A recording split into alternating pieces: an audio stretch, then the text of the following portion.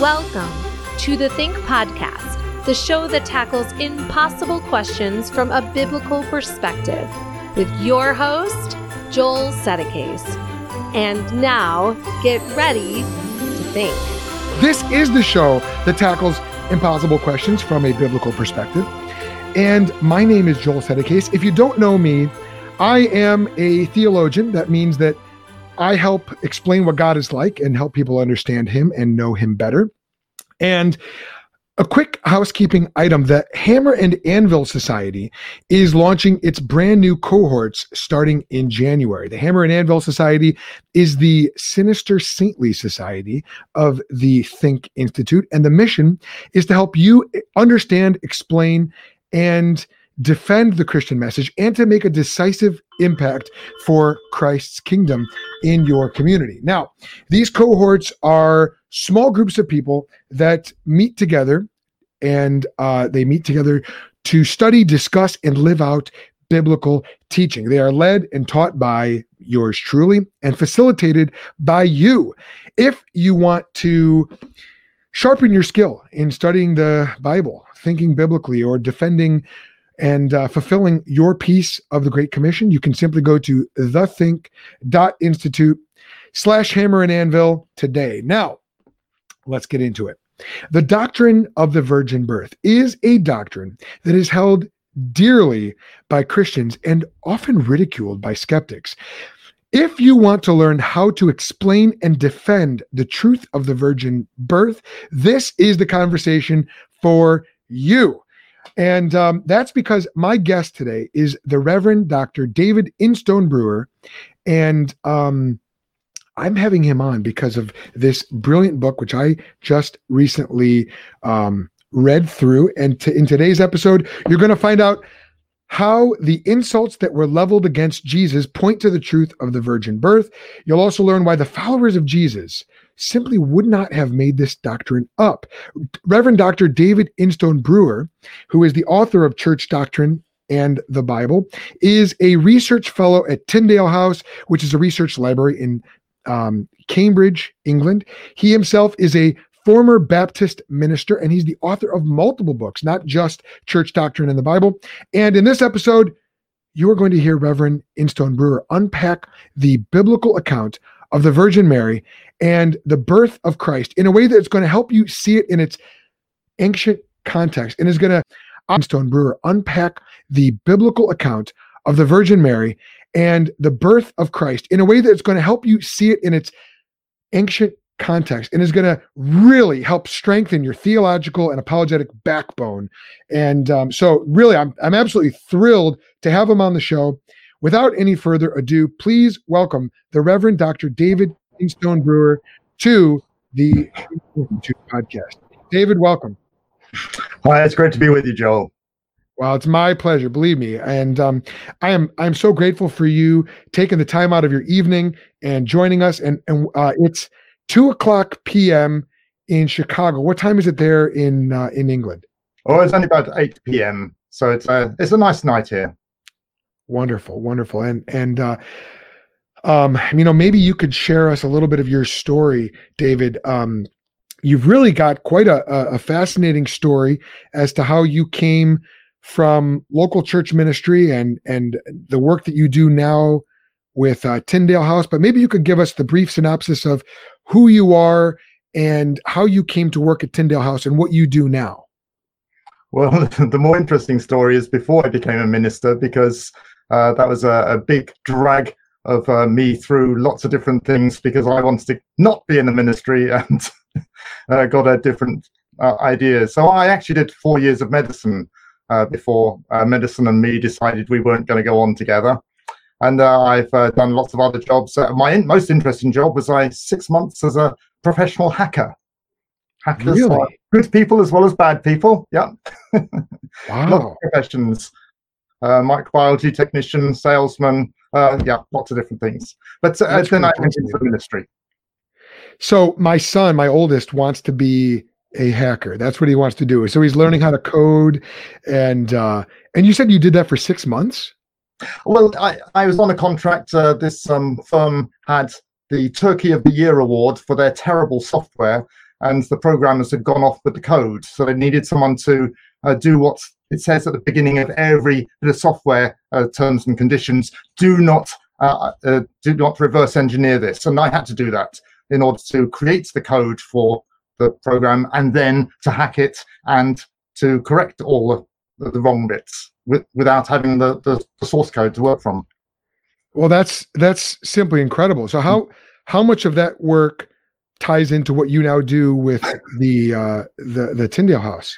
Well, I'm very much into computational linguistics now, which is using the Bible, using computers to help me learn about the Bible and tie up the original languages with our translations. And I'm aiming to produce code which will automatically tag a foreign Bible to the Greek and Hebrew that underlies it.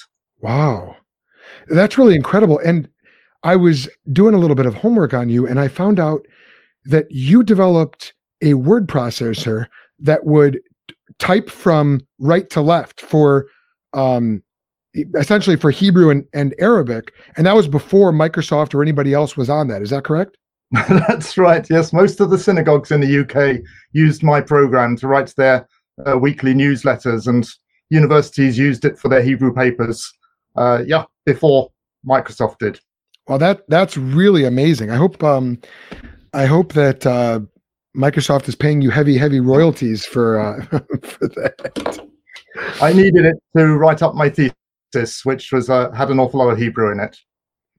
Well, okay. So if you're listening to the show or watching it, you can see why I wanted to have David on the show. I mean, just it's not every day that someone just needs a word processor that can write from right to left and just invents it and just creates it. So you see the caliber of guest that he is and the caliber of thinker. And that's really why I wanted to have him on to talk about this doctrine of the virgin birth, because I read this book. David, I read your book, Church Doctrine and the Bible, put out by Lexham, and it was put out this year. And I've got to say, one of the things I really appreciated about it is you seem to unpack these ideas in a way that is independent, at least of any denominational identification that I could identify based on my context here in the States. So, there were times when, you seemed, to, and toe the line is not the right word, but where it seemed like, what you were saying was in line with this denomination. And then something else you would say seemed in line with this other denomination over here. And it struck me as being very independent in its nature. Is that something you did intentionally, or is that just the kind of thinker that you are? It's partly because of my ignorance. I know nothing about anything between about 200 AD and 2000 AD. Okay. But I live in the 1st and 2nd century, and that's the people I was writing for. The New Testament believers who suddenly got this new stuff about Jesus, and they don't know what to believe about it. And the New Testament is given to them, and I'm seeing the New Testament and the Old Testament to a great extent through their eyes, and seeing what would they do with it? How would they understand it? What's their terminology? How do they understand this word? And what was doctrine like in those days before the theologians got hold of it? Okay, so that sort of return to the 1st century and BC cultural milieu and the original context is something that is really seeming to be experiencing a resurgence right now. You've got N.T. Wright who's doing that. You've got Michael Heiser who's doing that. I actually had Michael Heiser on the show. Dr. Heiser and I talked about demons. I've had Patrick Schreiner wrote this brilliant book on the resurrection. He's a scholar down at Midwestern Theological Seminary. And so I very much appreciate that. And I think our listeners are going to appreciate hearing about the virgin birth from sort of the original 1st century context. But for your own story, where did your interest in tackling theology in its original context and its cultural milieu, where did that come from? Well, when I went to do research at Cambridge, I wanted to look at the way in which Paul interprets the Old Testament in comparison with the way in which the rabbis interpreted the Old Testament at the same time. And then I found that no one had actually worked on that. No one had actually isolated the rabbis of New Testament times and looked at how they used the Old Testament. So I ended up reading pretty well everything written by the rabbis that can be dated that early, and understanding them, and they became my friends. So now when I read the New Testament, I'm reading it through their eyes and seeing, well, what's it saying to them? How is Jesus talking to them? Is he insulting them? Is he debating with them? And what's the language he's using? They understood him better than we do, because he was speaking to them. And it just transformed my understanding of the New Testament, to see it through their eyes. And you studied them so much, you say that you felt like they became your friends. Yeah. I love that. When you mix with enough rogues and you meet them and meet their wives and you see their children, you become friends with them, even if you don't quite like what they stand for. Yeah. Oh, that's wonderful. And you've written numerous books. Prominently, you've written about divorce and remarriage, which, your section in Church Doctrine and the Bible on divorce and remarriage was very helpful. It's something that I myself, I'm a former pastor myself, and that's one of those pastoral issues that every pastor is going to have to face. And I really appreciated your chapter. But having written so much on family issues and things like that, why this book, and why now? Well, partly because I've got the freedom now. I've now taken early retirement, which means I still have all the facilities at Tyndale House, and I still have a post there. They don't pay me, but also they don't tell me what to do. So I can spend all my time on the things I enjoy doing, which is at the moment stepbible.org, which is a great way of reading the Bible and using all the powers of your computer to do so for free. And also at biblecontexts.com. That's more than one context. Bible Contexts, where you'll find how many volumes? There's 6 books there, and 3 of them are already available, and another 3 coming. Taking the context of the Bible and seeing the Bible next to the things at the time, and also next to our time, and putting the Bible back into our lives and seeing how it fitted into their lives. And that's my excitement. So if I'm excited about it, I write about it. Man, that's incredibly liberating to be able to do the kind of work and research that you are excited about. Man, praise God for that opportunity. As you were determining which doctrines would go into this book, Church Doctrine in the Bible, how did you choose which doctrines you would include, David? And why include the doctrine of the virgin birth? Well, I chose the ones which we have problems with, or the ones which theologians, in my opinion, have changed over the years, where it's become quite complicated. Different theologians came up with different ideas, and I'm a kind of Baptist back to the Bible person, and I want to see everything as it is in the Bible and forget about all these later developments. And I found that people didn't see that in the same way, and that was interesting to them. So, hey, if it's interesting to them, I'll let them read it. Yeah, certainly. So the big idea that I'd love for us to tackle today is the internal evidence, the scriptural evidence that the virgin birth really happened. And so in your section on the virgin birth, which is chapter 8, and it's not overly long, but it's packed with really good information. And there were 2 main arguments that you laid forth in terms of internal scriptural evidence for why the doctrine of the virgin birth is nothing we ought to be ashamed of. But before we unpack those 2 main arguments and any other arguments you want to bring to the table, could you just identify for us and explain what is the doctrine of the virgin birth and why is this contested? Well, you had a very strange situation. You had a lady who wasn't married and very young, probably in our eyes, who was pregnant. And she said, and the man that decided to marry her, despite all the objections of his family, I'm sure, they both said, it's nothing to do with them. There's no hanky-panky. It was God who made her pregnant. And this Right. is such an incredible story, such an unbelievable story, such a ridiculous story. And yet there it is. And it's in all 4 Gospels. Quick, what are you doing to disciple your kids? Catechids can help. Catechids is a little book with 100 simple questions and answers to help parents teach their young children the essential doctrines of the Christian faith, to lead them to faith in Jesus, and equip them to walk in the Spirit every day and love God. I wrote Catechids for my own kids, and they love it. It's become a tool that's been blessing Christian families and churches far and wide. Get Catechids on Amazon today or by going to thethink.institute. This episode is brought to you by the Christian Culture Builders group on Facebook and MeWe. Believers in Jesus optimistically working to create Great Commission hubs for the propagation of the gospel, the furthering of Christ's kingdom, and the emergence of robust, fruitful Christian culture. We work through the 3 spheres of authority: the family, the church, and the state, and the pillars of influence in society to make it happen. Check out the Christian Culture Builders group on Facebook or MeWe today.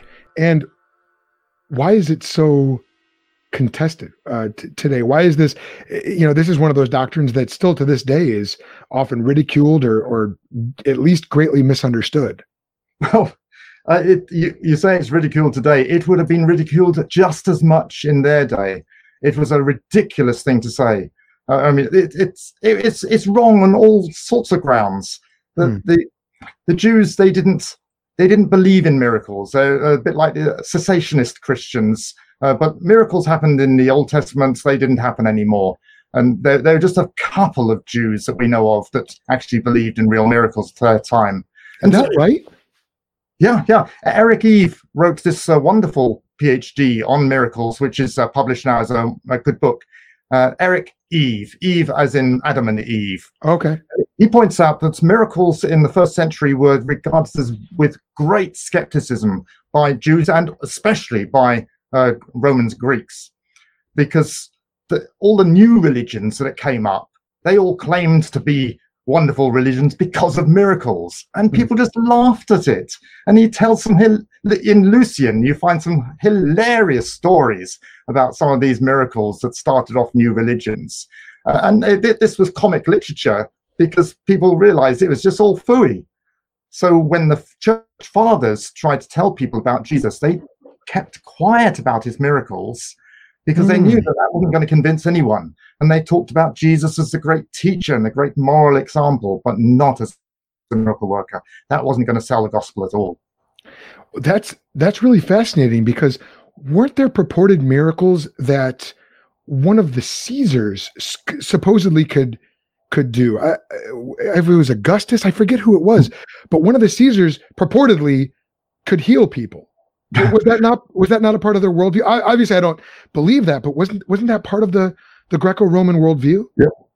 There are all sorts of strange, fanciful stories told. They're recorded in Suetonius and in Tacitus, and you can tell from the way in which they're being reported that, hey, this is the propaganda. We've got to say it, but wink, wink. Got it. People were. They regarded intelligent people as people who didn't believe this sort of thing. They were skeptical. It's the people on the streets, you've got to keep them happy. Caesar is divine, so obviously he has to do miracles, but, we're sophisticated.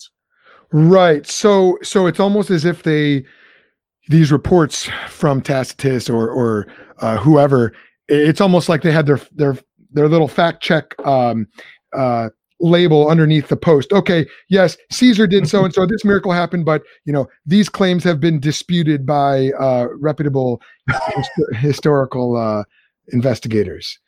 So this, they just had a chuckle. Well, that's really fascinating. I think a lot of people will be surprised to know that the 1st century worldview was not one that really allowed for miracles, because I think oftentimes in my interactions, David, with skeptics, atheists, they sort of lump anybody who lived during the biblical era, whether Old Testament or New Testament, in with these, they'll call them, 1st century goat herders or cave dwellers who believed in all sorts, miracles were happening all the time. And you're saying that wasn't the case. No, there was one rabbi, Rabbi Honi, who said, oh yeah, I can bring rain down from heaven. And he prayed for rain and vindicated himself by that rain coming. but they almost excommunicated him for it. They really didn't like that sort of thing. Wow. Well, that's really incredible to hear, and makes it creates an even starker contrast in terms of the background in which the virgin birth happened. So in your book, you mentioned two really solid reasons to believe in the virgin birth, despite its sort of outrageous nature. The first one has to do with the insults that Jesus received throughout his life, and the other one has to do with more common sense. Could you tell us about that first reason, and then we'll move on to the second one?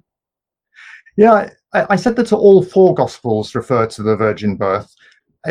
Because the virgin birth was a problem, one way in which I learned as a salesman, one of my careers which didn't do so well was selling stuff. And I was always taught, if there's a weakness in the product, then address that weakness straight away. You know, if the car goes slowly, you say it's sedate.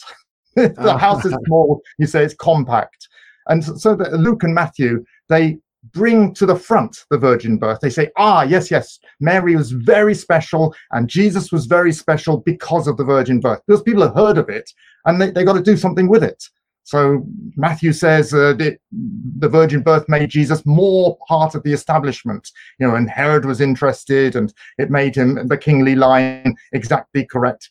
And Luke says, well, it made him more part of the ordinary person, because Luke is the great social reformer. You know, the poor people are important. And so, you know, Mary was amongst the poor people and the shepherds, and they make a virtue of it. But Mark, he doesn't mention it, except when Jesus goes to preach in Nazareth, they say, well, who is this guy? He's the son of a carpenter. Well, actually, he's the son of Mary. And they never mention Joseph's name. They call Jesus Ben Mary. Now, Right. Jewish names, they always got the father as a surname. So I would be David Ben Noel, because my father was called Noel. And the Jews are always called after their fathers. There's a few cases where you don't. If your name is Simon, Simon was so common, they named you after the place or your particular enthusiasm. So Simon the Zealot, Simon from Galilee, Simon Peter, Simon the Rock. If your name was Simon, you didn't have a patronym. You weren't named after your father. But everyone else, we've got hundreds of rabbis and other people named in Jewish literature, and none of them are named after their mother, like Jesus was. And that was an insult. That was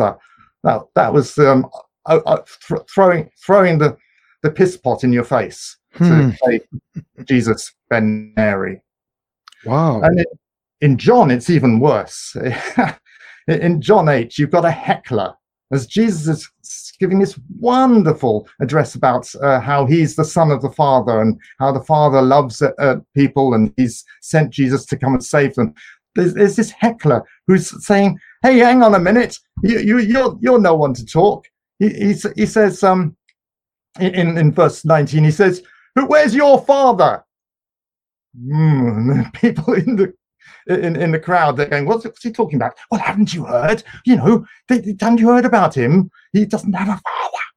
And then he says, and what's your name? Who are you? Hoping that he'll say Jesus' son Joseph, which is his proper title, but he didn't let on like that. And then he says, this heckler says again in verse 33, he says, we're sons of Abraham, we're good Jews, you know. And then the heckler finishes off in verse 41 with the killer line. He says, at least we're not illegitimate. Right. Yeah, all four Gospels have to deal with this, and it's a big, big issue.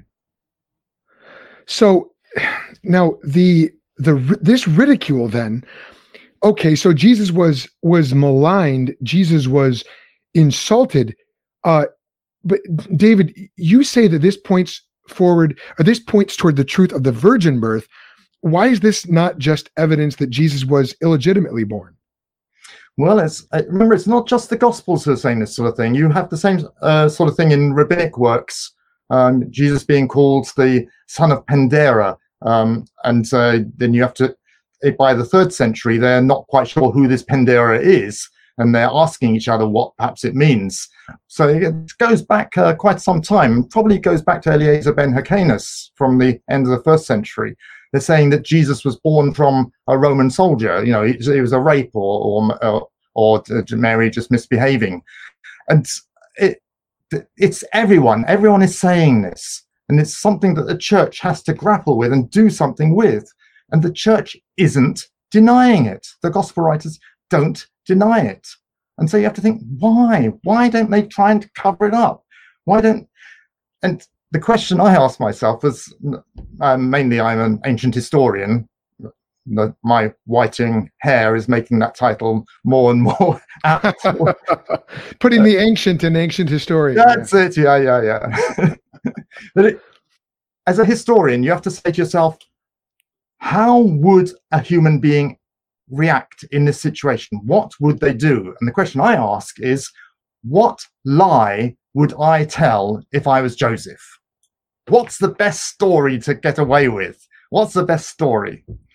And the idea of saying a virgin birth is just so difficult. You know, you end up being called a blasphemer by the Jews, or even worse, you're told, oh, well, that's like those Roman gods. They had virgin births. So you're going to be telling one of those pagan stories. The worst thing you can call a Jew is a non-Jew. Right.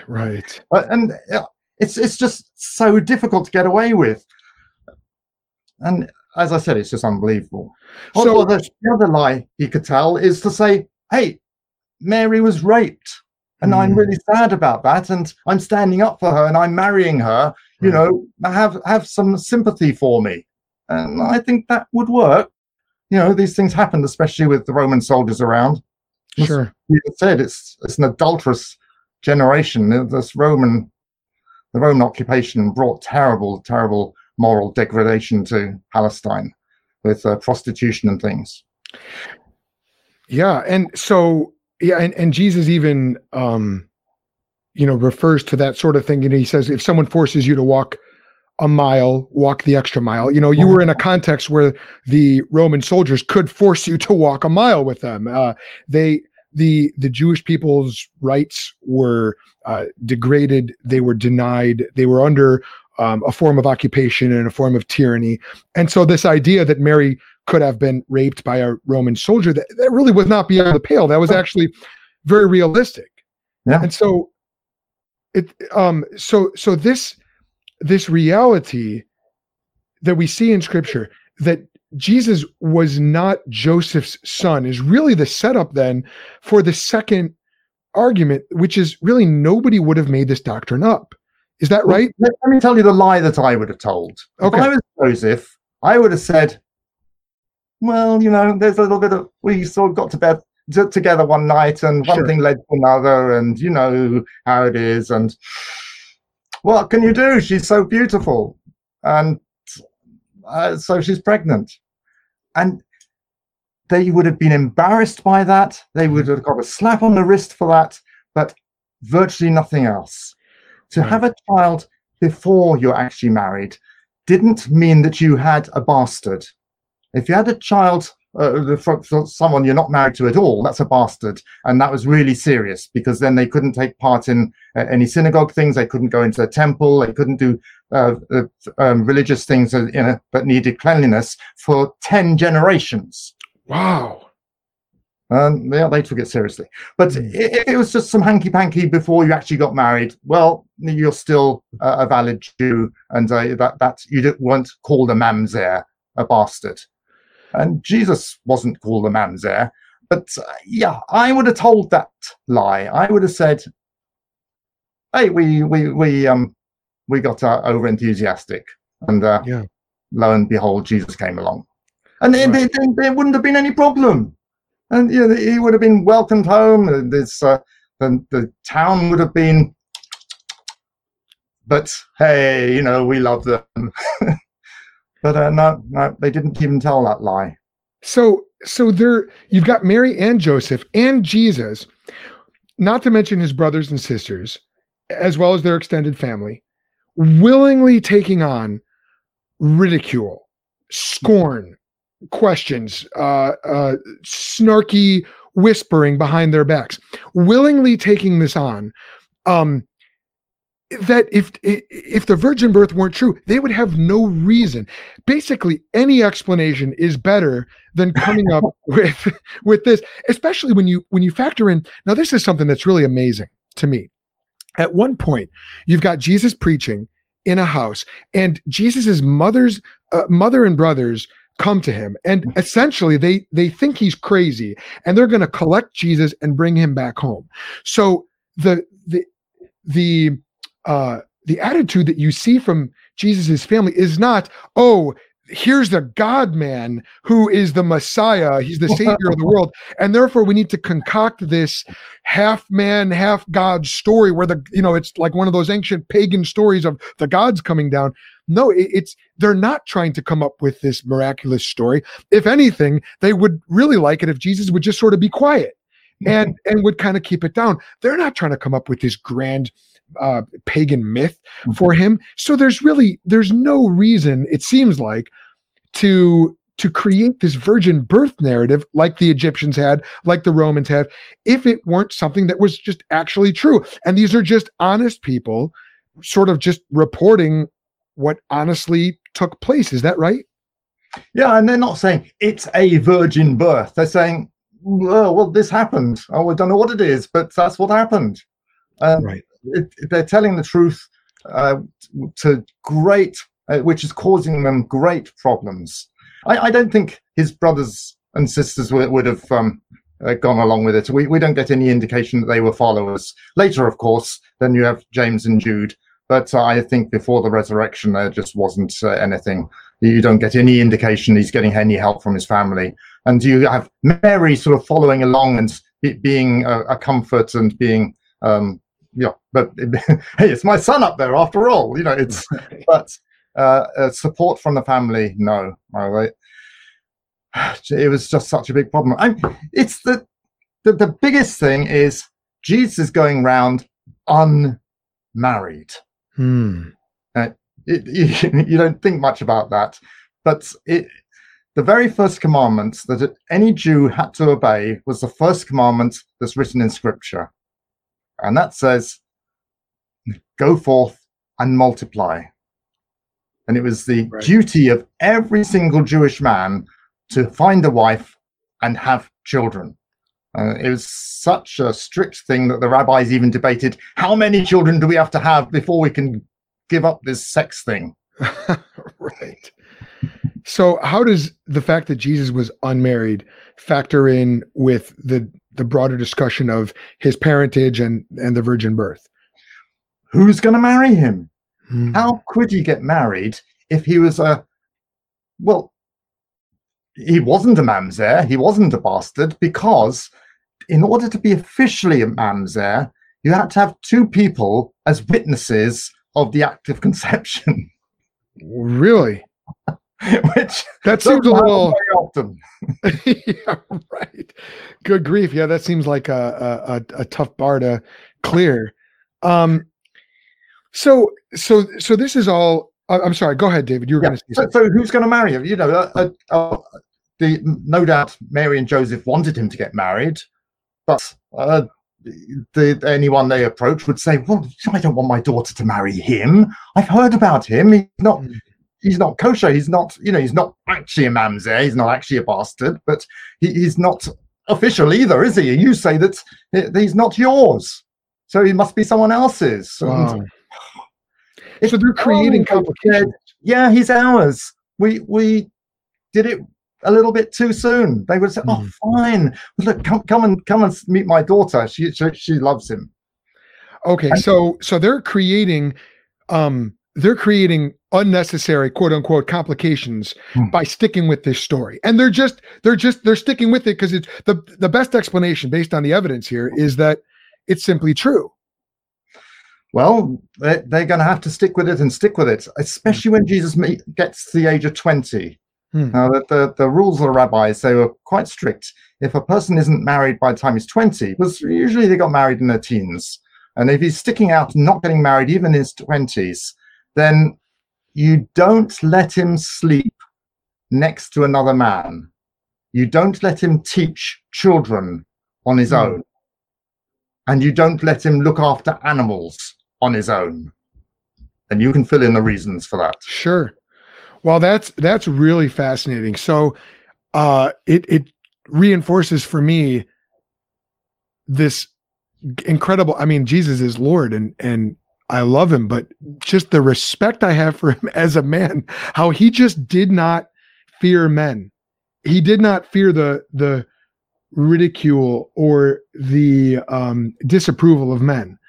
And you really see that from his birth straight on through to his death and resurrection. This is not a man who cared about what people thought of him in the sense of their disapproval of him. I wouldn't say that he didn't care. He was human. It would have hurt. He was despised. He was rejected. Okay, that must hurt. But okay, fair enough. But it didn't affect him in the sense that he changed his behavior the way that you and I might, or speaking for myself, wanting people to like me or approve of me is gonna, it's gonna impact the way that the things that I say or the way that I act. Whereas Jesus really, he was on mission. He knew what he had come to do. And, you bring up a good point. Sure, no one likes to be despised and rejected, but Jesus didn't change his story because of that. No, he even had to create some theology to make room for himself. There were two reasons why you could be a eunuch. You could be a eunuch because something happened at birth, or you can be a eunuch because of an accident that happens afterwards. And Jesus had those two forms of eunuch. He's listed those two and said, or you can be a eunuch for the kingdom of heaven, that you can, in other words, not get married and serve God nevertheless, even though you've done that sort of sin of not obeying the first commandment, you can nevertheless serve God in his kingdom and be a eunuch for the kingdom. He had to invent that category to put himself in. Well, that's really amazing. I never thought about that. And of course, that still has implications, pastoral implications today for marriage and singleness.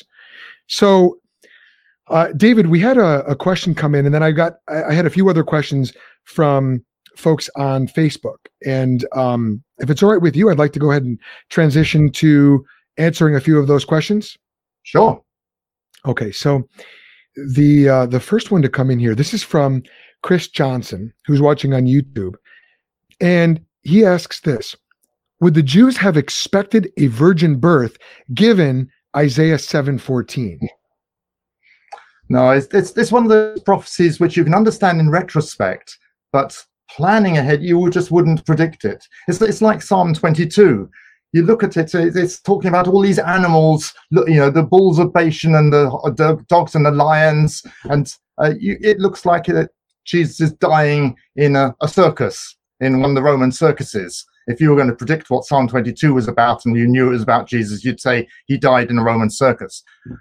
But then when it happens on the cross and it's the dry tongue and the bones sticking out, and it's obviously crucifixion. And these are just metaphorical animals.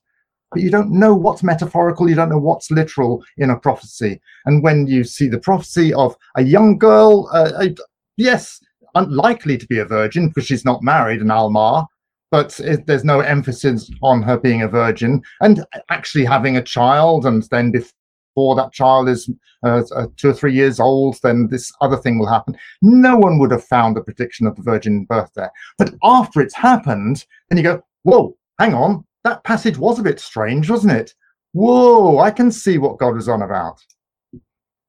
Well, sure. And, coupled with that is Isaiah 14 is also fulfilled in the immediate context with the conception and birth of Hezekiah. Sure.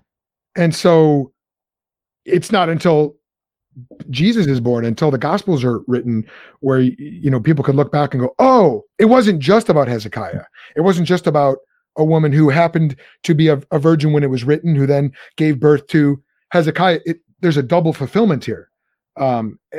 Speaking, of course, about Mary. And so you're saying that there would not have been, based on that passage, there would not have been that expectation. Well, there's the possibility, because the Greek translators, perhaps about 200 BC, translated that Alma into Parthenos.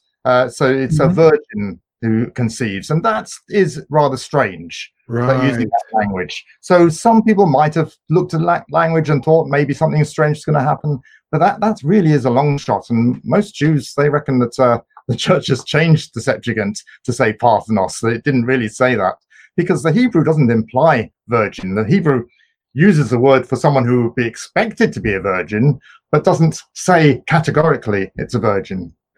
Yeah, and that brings up, without going down this rabbit trail, it does bring up the matter of how involved the Holy Spirit was, not just in the original writing of Isaiah, but also in the process of it, that Hebrew being translated over into the Greek for the Septuagint. I'm not putting my flag on the ground saying that the Septuagint is inspired, but it is fascinating that they did use Parthenos. Yeah. Well, I can't remember the ending, but yeah. Okay. Yes. The word that specifically meant virgin. So Chris Johnson does say thank you for that answer. Yeah, but we don't have the manuscripts from back then, so we can't be sure that the church didn't change that word to Parthenos. It might have happened. It's impossible to tell. We don't have a copy of Greek Isaiah from that time. Okay, fair enough. So Nate Warner, who's watching on YouTube, he says this: if the Jews didn't expect Jesus to be born of a virgin, well, and I guess we could say didn't expect the Christ or the Messiah to be born of a virgin, does that help to explain why so many weren't looking, especially since they were under Roman captivity and looking for a political leader? What are your thoughts? Well, Jesus wasn't like the Messiah they were expecting in so many different ways. I think the fact of his questionable birth is a very minor one. No one's going to prove anything from that. Jesus wasn't leading any political movement. He wasn't even being a great speaker. You know, he was talking to ordinary people, talking to the crowds, not talking in the temple, not talking to to the high and mighty, not talking in the great academic schools. He must have looked like a village rabbi who'd got above himself. He just didn't look like a Messiah. And then when he was killed by crucifixion, well, that's it. There's just no way he can be a Messiah, because that's like saying that someone on death row is the leader of a new religion. It just makes him completely worthless. Well, sure, cursed is anyone who's hung on a tree.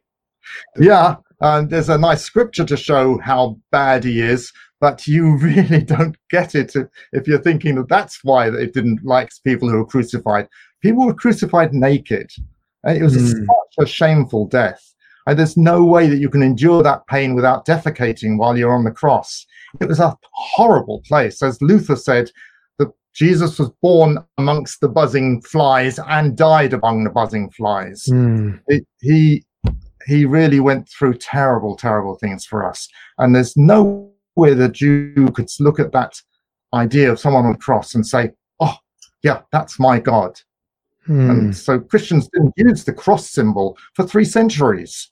The only image we have of a cross in the first couple of centuries is by someone who's making fun of a Christian and puts a man with an ass's head on a cross and says, Alex Animos, worshipping his God. Right. The cross was such a terrible. But we're not talking about the cross. That's just another bit of the gospel that you can't ignore, because it's not what you'd invent. It's just not. It wouldn't work if you wanted to make it up. Yeah, it really is incredible how counterintuitive the gospel is. How it contravened their expectations then, and it goes against our expectations today. The verse that says it is foolishness to those who disbelieve is still just as true now as it was in the first century. Yeah, but now the cross is cleaned up. You know, we wear it on our necks, and we put it on our churches. Yeah. We wouldn't put a gallows with a rope hanging down on the front of our churches. No. Right. But then again, Jesus didn't die on a gallows either. No. But the point is that's the sort of image that people see. Right. You know, we've cleaned up the cross, and we've Yeah. cleaned up the virgin birth, and we've cleaned up the arguments he had with other rabbis. We see a sanctified Jesus. He's easier to sell now than he was in the first century. And Sure. Well, which is why it's so helpful to do what you did in your book, which is to go back and look at the doctrine through first century eyes, because the virgin birth is not a clean doctrine. It's not it's not a porcelain figurine sitting delicately on a mantle. This is something that would have been scandalous, and it would have been very controversial, and it would have been a barrier to faith for many. Yeah. And his very humble birth, we talk about a humble birth, it was filthy. You know, when I was in medicine, I had to give birth to 12 children. I mean, help at the birth of 12 Congratulations. children. Oh, okay. Yes. Yeah. And it's a messy affair.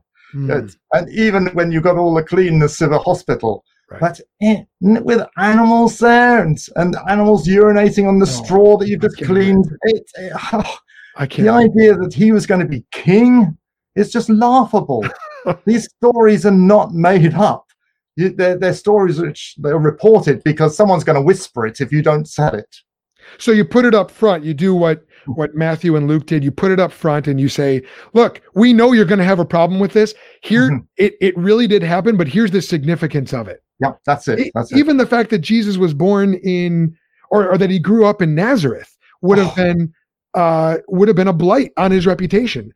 And so Matthew grounds it. He goes, look, it was written he would be called a Nazarene, which, even there he has to find that, he has to do some creative wordplay there.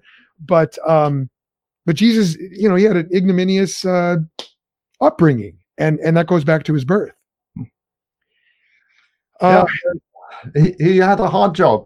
And the only way you can explain that Christianity took off and took over the world is by the Holy Spirit working through those people who had to speak these impossible things and tell these impossible stories and explain that God loved us that much to come down into that filth and join us. So, David, I did get a question this is on Facebook earlier today. David Weber asked this. He says, and I'll put this up on the screen in just a moment so you can see it, but he says, I would be interested in a Christian response to leftist smears that the virgin birth is somehow tantamount to rape. How would you respond to that? Well, rape is when a woman doesn't consent. Mm-hmm. And we know jolly well that Mary did consent in such a beautiful and humble way. May I be your servant. And she was told that God was going to give her this child, and she said yes. She didn't say no. Yeah, so she obviously agreed, and we still honor her to this day for that. What do you make of the fact that the conception was not sexual? It was not standard biological intercourse. Does that factor in as well? We've no idea what happened. Presumably something just miraculous happened in her womb. An ovum drops down and starts dividing, but it can't just be parthenogenesis because then you get a girl. Something very strange happens there. We've no idea. Right. And how it happened, Yeah, no, that's fair. The scripture does not give us the camera moves away from the fireplace at that point. Right. Yeah, that's right. That's good. But we do know that he was born to a virgin. He was conceived from a virgin. So whatever the method was that God used, which as shrouded in mystery as it wasn't it couldn't have been what we consider a sexual reproduction. Would you agree with that or no? Sure. I mean, if it wasn't a human, then it wasn't sexual reproduction. But what it was, no idea. No idea. Okay, fair. Let's see. This is tangentially related, so feel free, David, to pass on this one, but I would actually like to know your thoughts on this. This is a question coming from someone named Shane O'Neill. Here's what he says. Now, I posted on Facebook earlier. I said, what question should I ask David Instone Brewer? And I'll read the question verbatim, and then I'll give my interpretation of it. He says, is it related to the two genealogies found in the Gospels, that Mary, a descendant of Jeconiah, doesn't allow him a descendant on the throne by virtue of the virgin birth? So here you do have, was it Jeconiah? My understanding is that, okay, so let's back up here. So there was a descendant of David who sat on the throne, who was told by Yahweh that he would not have a descendant on the throne forever. The difficulty comes in that here you've got Jesus, a descendant of David, but because he's not blood related to Joseph, he's not a blood descendant of this king who Jesus told would never have a descendant on the throne. Have you interacted with this concept before? And I'd love to know your thoughts on it. I'm very curious about it. And I'd also like to know what you make of the two different genealogies of Jesus. Is one of them Mary's and the other one Joseph? How do you unpack all this? And I forgive the ambiguity of the questioning, but maybe you can make some sense out of that. Yeah, well, those two genealogies are fascinating. It's not just that they diverge at one point. It's that there are bits missing to make the nice pattern of the 14s and things. And the two genealogies are important in that they tell you it fixes Jesus as a Jew, fixes Jesus in the royal line, and then this wonderful thing that that he's not supposed to be descended from this bit of king, but he is allowed to be descended down this line. Maybe, it tells such a wonderful story. I love it. It should be true because it's nice. Whether it actually works or not, I don't know. So you have to have one genealogy going through Mary, one genealogy going through Joseph, which fixes that contradiction. And hey, we don't know enough to know whether that's right, but it works. So let's go with it. But the thing we have to remember is that every single one of those ancestors of Jesus was a sinner. And every one of those ancestors inherited the propensity to sin as soon as they could do anything. As soon as they were a toddler, asked to do something, they say, no, like all toddlers do. Right. Nobody has to teach them to do that. And when Jesus is born, you just can't find any sin in his life at all. He's inherited all this from all those generations of sinners, and he doesn't sin. Not because he doesn't have that propensity to sin. He has all the same temptations that we have, and yet he doesn't. And that's what makes him God to me, that he can live as a real human and yet leave that part of humanity completely to one side. Yeah. Now this, again, this would be a rabbit trail, man. We unfortunately we don't have time, but maybe on a future recording, this would be something where as I was reading your book, this was one of those areas where I wasn't sure if I disagreed with you or not, and that's in your handling of the original sin doctrine, and you make a distinction between original sin and original sinfulness, and I thought that was really fascinating. And man, I'm peering over the chasm here, and I'm about. It's got to be for another time. It's got to be. Okay, but I did think that was fascinating the way you handle that. So anyone listening, anyone watching, please go pick up Church Doctrine in the Bible by David Instone Brewer. Read it for yourself, and if nothing else, it's very stimulating. Go to BibleContexts.com because every week you've got a new chapter for free. There's 3 chapters there all the time, or 3 or 4 chapters all the time for free. And every week it's a new one.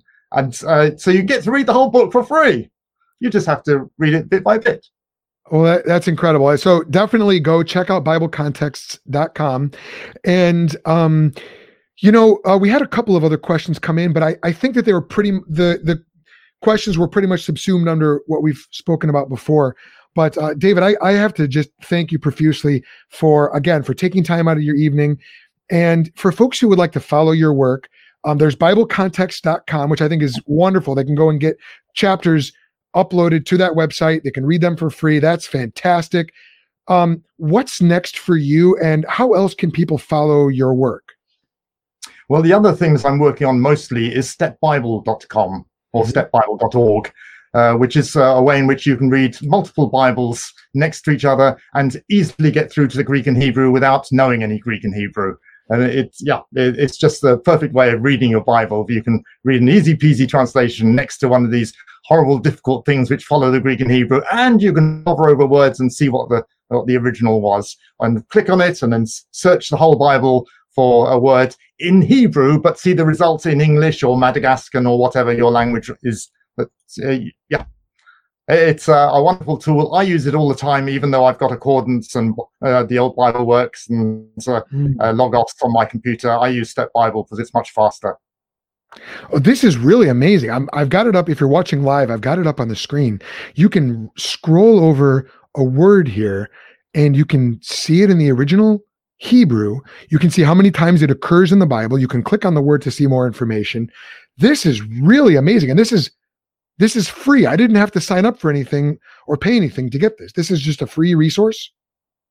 Yep, it's specifically designed for Disadvantaged World. You're getting it because they get it. Amazing. Wow. Well, thank you for creating this. This is really amazing. I'm going to have some fun with this. I'm going to explore this. Now, and don't forget to use the NIV with it as well. Drop down, get the NIV. I'm a bit biased there because I'm on the committee. Oh, you're on the committee of the NIV. Okay. Well, there you have it. All right. Well, David, thank you again so much for joining us, and all God's blessings to you and your continued work. Thank you for the work that you're doing. Thank you again for joining me. And you know what, really quickly, if someone has a follow-up question based on something that you've said, or they want to know where they can get an incredible Santa hat like the one you're wearing that says "Bah Humbug," is there? Would you care to share a way that someone could get in touch with you? Yeah, I think I'll be watching the Facebook feed from this podcast, and so I think that's probably the best place to do it. Okay, wonderful. All right, well, there you have it. David Instone Brewer, thank you again for joining us. And let me just, a couple of housekeeping notes for the Think Institute. If you enjoyed this, if you learned something, please like this video on Facebook or YouTube. Be sure to subscribe to our YouTube channel.